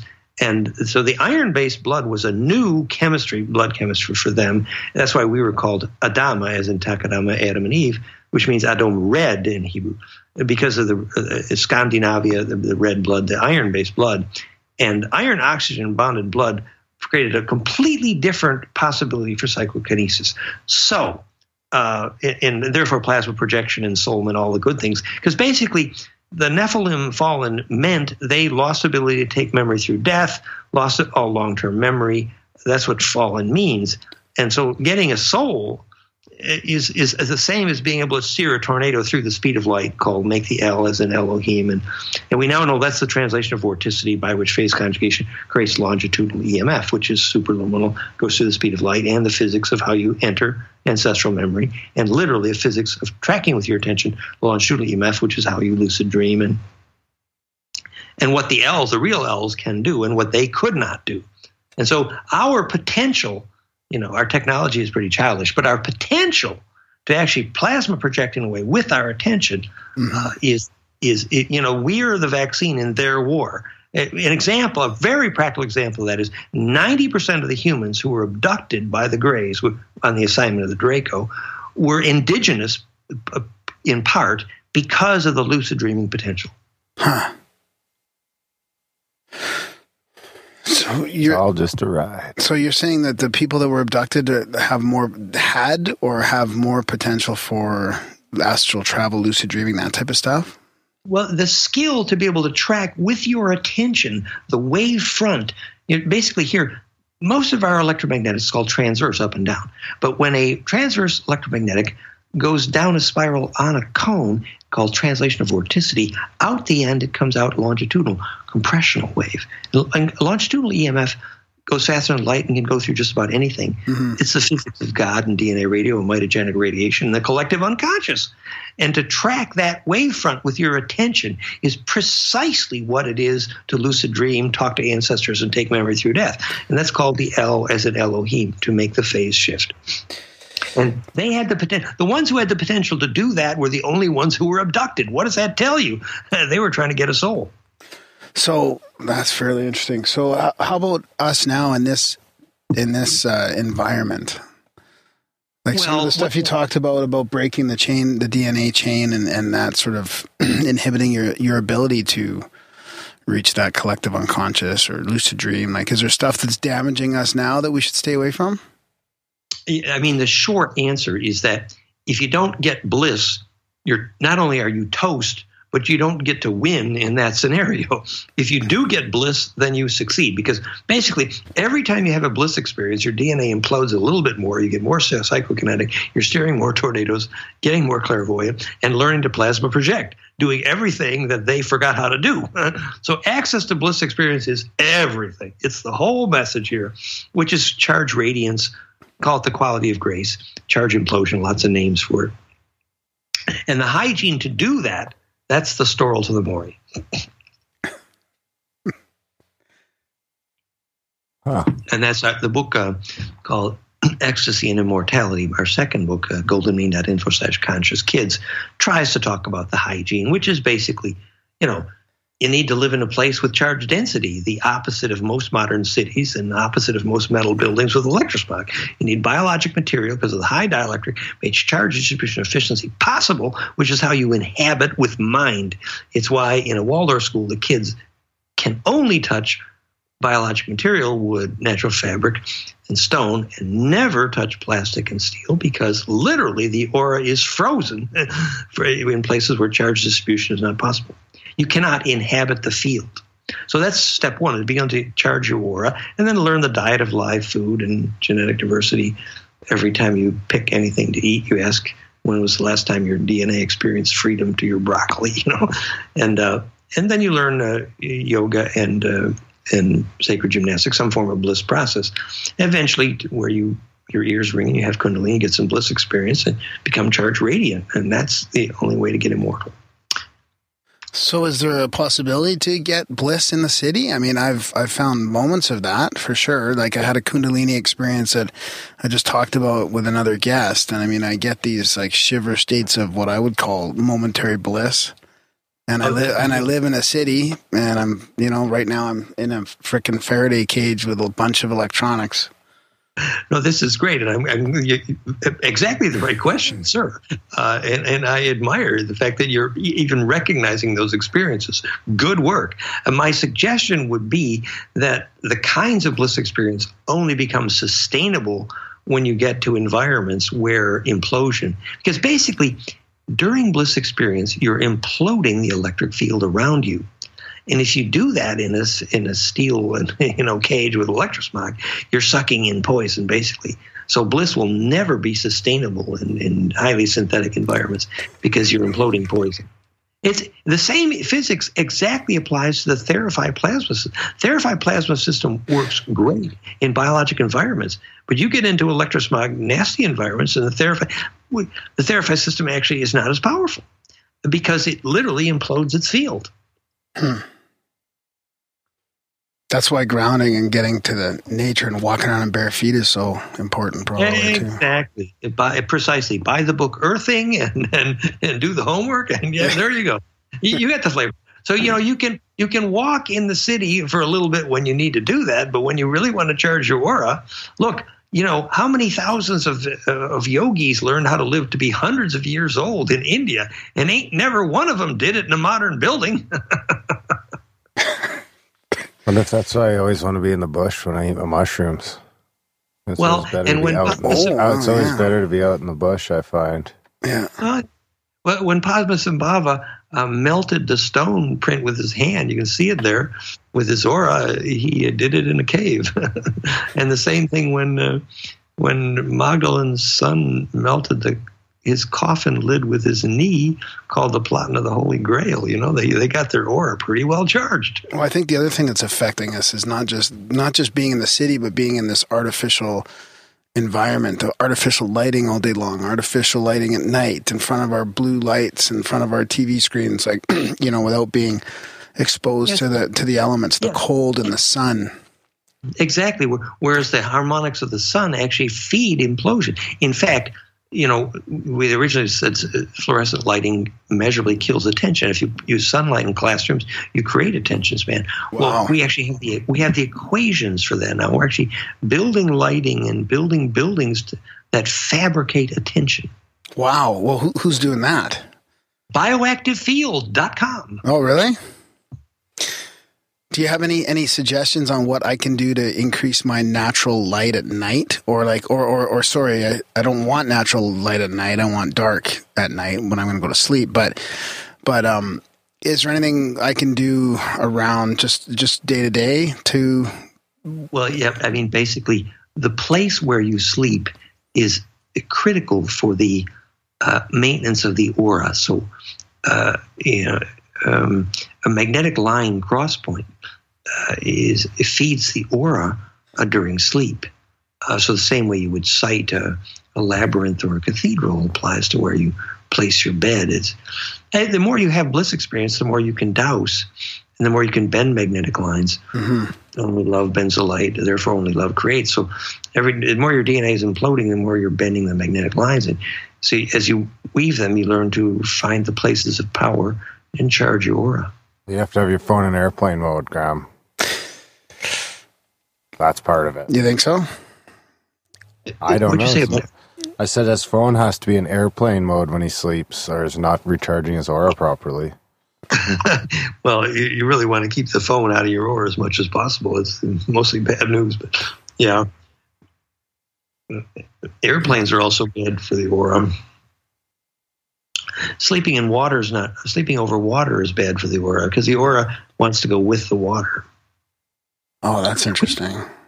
We have a lot of the suggestions around that, the advanced spiritual science of geobiology at goldenmean.info/geobiology. You can measure the aura collapse when you walk over a water vein. So a good architect actually places the walls over the underground water to keep people from sitting over an underground water vein for similar reasons. What about water in general? You mentioned the Therify treatment of water, but what other things can you suggest to do with increasing your the quality of your water? We have theimploder.com, which is, I took that equation for hydrogen radii and built a precise, called Schauberger's Dream water vortex nozzle. And we build water vortex implosion devices for agriculture. Very powerful. Look at the hundreds of documented examples of plant growth, et cetera, there. So we get plant growth from therify.net, but also theimploder.com, which is perfected vortex technology kind of things. Is that pretty economical for people to get on their own, like the imploder one? Yes. And in fact, if you just recirculate water through the super imploder there, the imploder. That's what I saw over there on the imploder. Yeah, okay. Yeah, go ahead.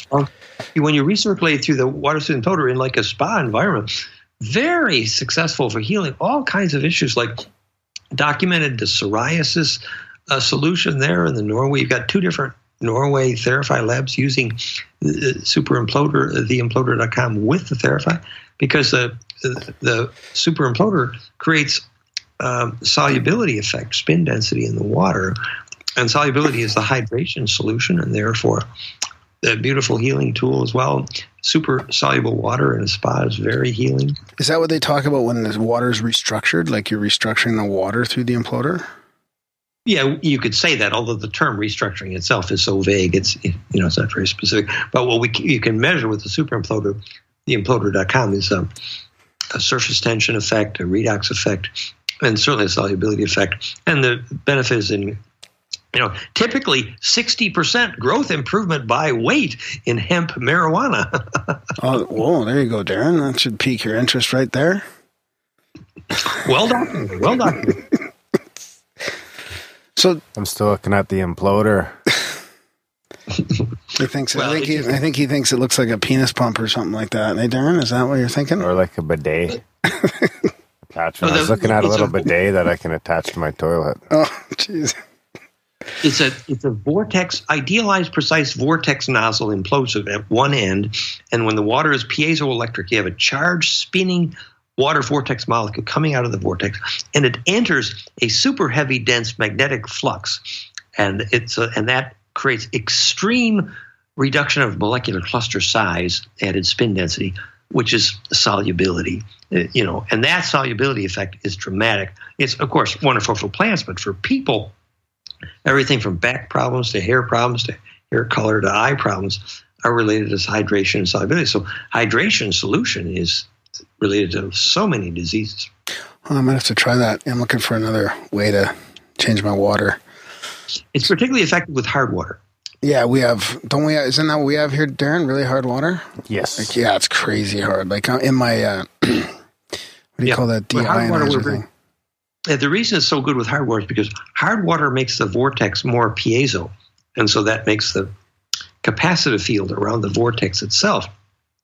When Victor Schauberger's water vortex spontaneously started to get colder just before it began making electricity from gravity, it's because he added rock powder to make it piezo, like the Steiner biodynamic preparations. Right. And we've actually proved that the electric field around the vortex nozzle is itself bioactive. So plants growing next to the nozzle will grow better even if they don't get the water. So Dan, how have you received the skeptical arguments to all this, or how have you dealt with that community? Like, obviously you're onto a lot of really cool stuff here and talking about, emotion and all this technology centered around it, and you must have been up for some pretty decent attacks by them. Because the mainstream paradigm, we're still stuck in this materialistic paradigm where half the stuff we're talking about here they just won't accept, even if there is evidence. Well, implosive water technology is a commercial field in which we're successful, and there actually is no criticism. No, I meant more about some of the more, probably more of the Therify or more of the other, research that you're doing and stuff, right? The plasma technology, it's amazing. Actually, there's interest. People are actually. The negative. No, certainly I can relate to your question around the extraterrestrial origin stuff. And the ET origin stuff, I do not push that. I just offer it.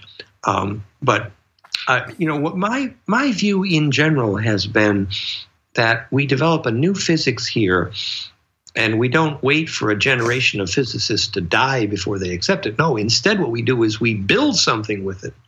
Mm-hmm. And when that's commercially successful, then that's the day when governments and universities come knocking at your door. Exactly. And we have been successful, so we're lucky and grateful. Is there any plans in the future for new things? You've just got this. How long? The Therify hasn't been out very long, has it? A couple of years now. Yes, the Therify's been out maybe just over a year, and we're already in over 12 countries and doing great. There's a waiting list for 4 to 5 months. Oh, wow. But all of our technologies, you can read the whole list at implosiongroup.com, and there's quite a list. The propulsion technology, the energy technology, the crystal technology, and we have breakthroughs in a bunch of those field cooking. Where all kinds of good stuff cooking here. It's wonderful. For example, if you take that self-organizing golden spiral on the torus that you look at from the shadows of the tetra, and those shapes are called Hebrew and Sanskrit. If you pump water, particularly if it's piezo or if there's flux density, in that spiral, on that vortex through it, it's the physics of propulsion. And it's why the Vimana flew, and it's why the Nazi Bell flew. And and we have the equations to optimize. That's all at fractalfield.com/propulsion. And that's only the beginning. If you take the same frequency signature and you pump it into quartz crystal, Kotsky frost, that quartz crystal cube made 800 times its own weight in gravity. So we definitely intend to replace every form of transportation on the planet. We're just starting. And the only reason you even want to bother teaching that stuff is because if you want to steer when you die in lucid dream, that's the physics of the reason Hebrew and Sanskrit exist, because they create a propulsion direction vector.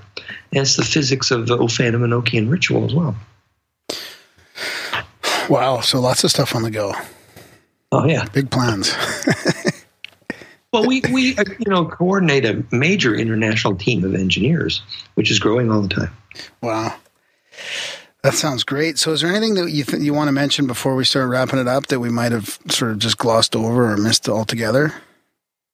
Well, we really appreciate people's interest in the technology, and the technology is great as a way to learn the principles here. Mm-hmm. And it's wonderful that they're successful. But the real emphasis here, and even in terms of learning the physics of phase conjugate fractalfield.com, is in fact the hygiene that once you decide that growing your aura is your priority, then your life changes. And that is hygiene. It's the real meaning of spirituality, the real meaning of the quality of grace. And, here's an example. The definition of the term politics comes from the word body polis. A body polis is, for example, a beehive cannot swarm until the collective aura, plasma, collective unconscious, reaches critical mass. And then it is a projectable collective plasma.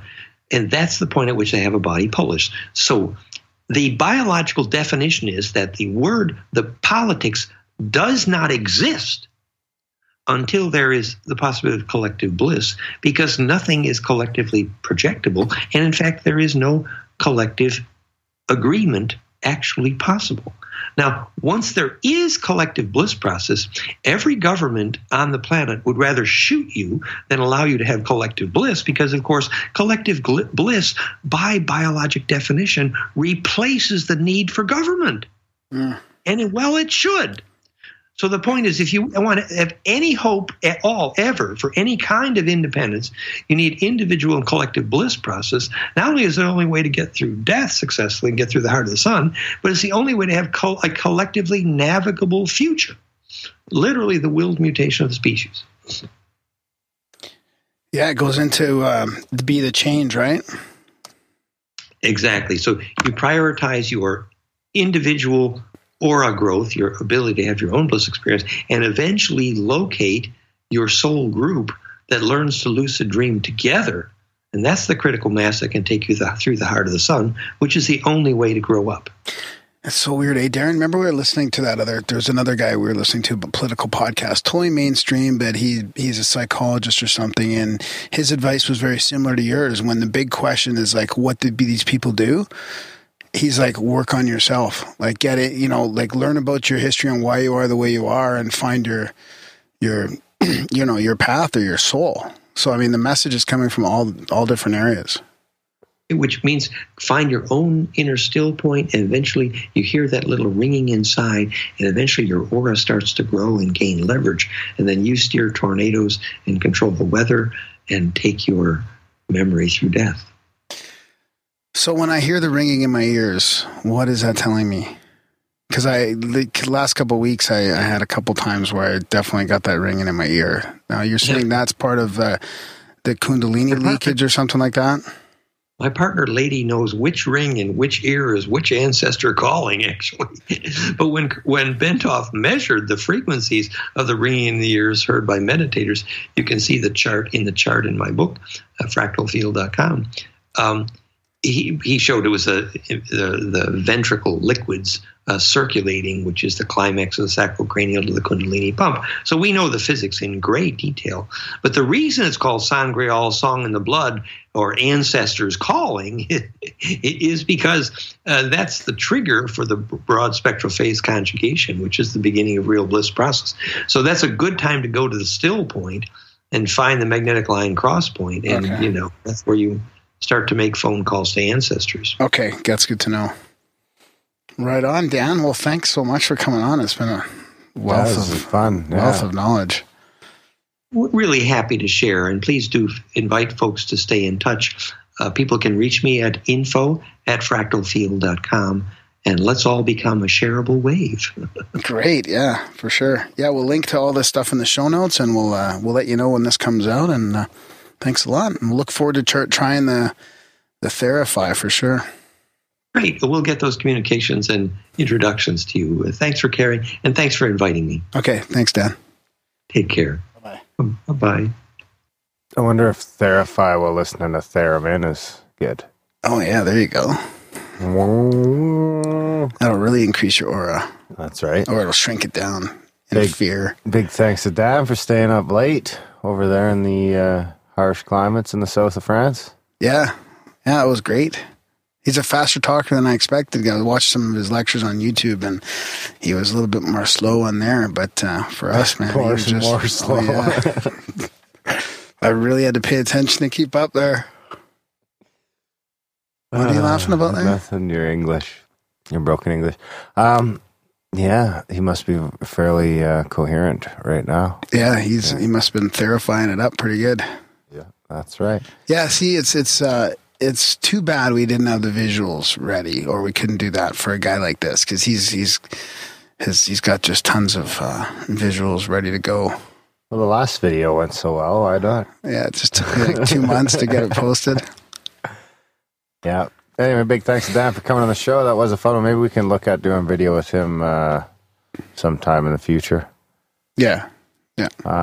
Check out Grimerica.ca/support for other different options to help us keep having these long, uninterrupted, uncommercial chats. And that's the kind of stuff that might, make it easier for us to do things like video down the road. Yeah, we got to talk about our donations here in the outro, because people could just skip right through the intro chapter to the interview and never realize that we need donations and we need support to keep going. We got 2 new subscribers. Oh, we've almost replaced all the quitters. No, but you said that they weren't quitters, though. The PayPal problem happened. Yeah, there could be a PayPal problem, but there's definitely a chance that some people quit. Man overboard. It was bound to happen. But it's a few people have stepped up and taken their place, so it's good to see. I think we got 3 new subscribers in the last week. Right on. Well, welcome aboard. Yeah, let's try and get 3 more this week, guys. Yeah. Check it out, Grimerica.ca/support. Of course, if you can't help us out financially, you can still do fun stuff like spam Gram with your stories and synchros and such. Yeah, there's a ton of ways to connect too, through Instagram or Twitter or YouTube or the website. Yeah, rate the show wherever you can, and iTunes share the show wherever you can, and tell your friends about the show. Yeah, and send in like links to videos and potential guests. I mean, honestly, a lot of the guests we've been having on are suggestions from listeners, and a lot of them we had on our radar already, but some of them we definitely kind of kicked us in the ass to go after them a bit quicker. That's right. So send in your suggestions, sign people up for the newsletter. Just go in the show notes right now and do everything on Graham's list of to-dos. Thanks for listening, guys. We will see you next week.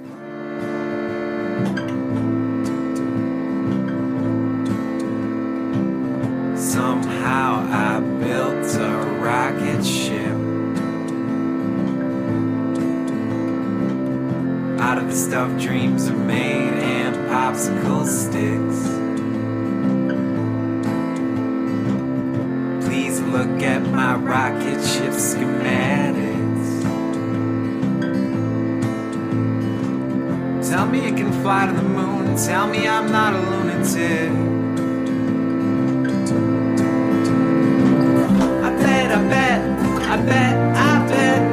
I bet you think I'm a space cadet. I bet you think I'm a space cadet.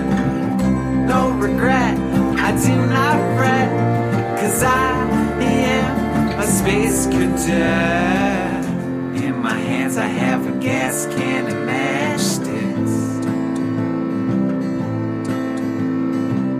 Yes, Earth is my home, but I